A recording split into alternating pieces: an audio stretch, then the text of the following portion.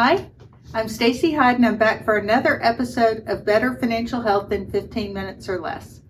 And as I record this, it's mid-February, and Valentine's Day is next week.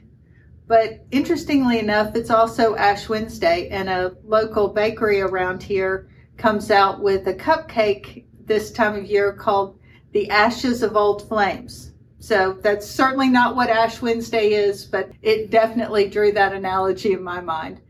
But what I think is important to talk about there, because I know that a lot of unmarried couples live together these days, and they often combine finances.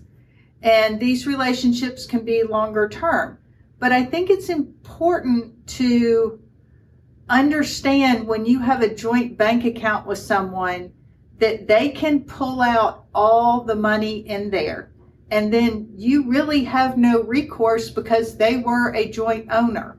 So I think it's important, while you hope this relationship works out and everything is fine, and in most cases they are, that you also maintain your own bank account. And if you do have a joint account, that it's only for specific bills and that's not where your big savings are going to there. Because unlike in a marriage where if you go to break up, a court has to bless the marital dissolution agreement and there's some protection that doesn't exist outside of a formal marriage commitment. And so I think you have to be a little bit careful there.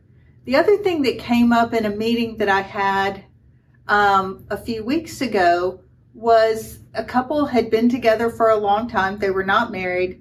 They even had children together, and they made about the same amount of money. In fact, he made a little bit more than her, but she had purchased kind of a big ticket item for him to sort of pursue this dream that he wanted to do. And my concern was it was putting a crimp in her month-to-month bills because she had purchased this for him. And I suggested that because he's going to start a business with this, that she go to him and say, as you start making money in your business, I need you to pay me back for the cost of this. And then you can keep all the business profits yourself, but I want to get paid back for my investment in your business. Because she said he had really pushed back. He didn't want her to be a partner in it. And even the household expenses, she carried the lion's share of them. And so I think it's important that she protect herself financially in this. And it could be the other way. Sometimes it's the guy needs to protect himself because maybe she's not working but spending a lot of money and stuff like that. So I think you have to keep that in the back of your mind. And you want to share, and maybe you divide up household expenses based on income. You know, you make $100,000, I make $80,000, so I'm gonna put in $80 and you put in $100 to shared bills, and that's how bills get paid each month. But be careful and understand, and not necessarily give them access to your primary bank accounts, because you could wake up and be in a worse financial shape than you thought. The same thing goes with giving people access to your credit cards or your PIN numbers. You definitely need to keep those private. And if you reuse passwords, for the love of all things good, do not use the same passwords for financial accounts that you use for your streaming service, your Netflix, things like that.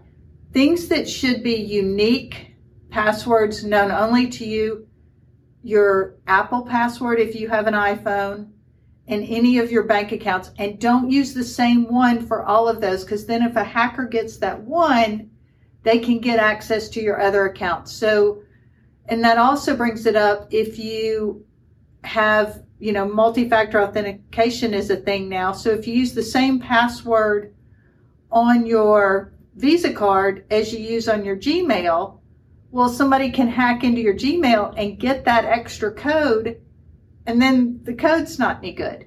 So you definitely need to be aware of that. And also, it's great now that Apple allows you to get text messages on your iPad. But if you're leaving that behind and somebody has access to that, then they could put in that code even though they don't have your phone. So just something else to think about, and to really think about your security and your financial future. Hopefully this never applies to you, but I think it's always important to think in the case of prevention, because preventing things from going sideways is a lot easier than trying to fix it after the fact. On the other hand, and sharing a more happy note in thinking of Valentine's Day, it is helpful, I think, for couples to share financial goals, financial dreams, to discuss big ticket purchases, because then you get to work together and that can really bring you closer together. And you do need to be open and share with if you're bringing a lot of debt, or you weren't raised in a fully functional money home, like finances were always kind of like your family sort of slid from one disaster or emergency to another.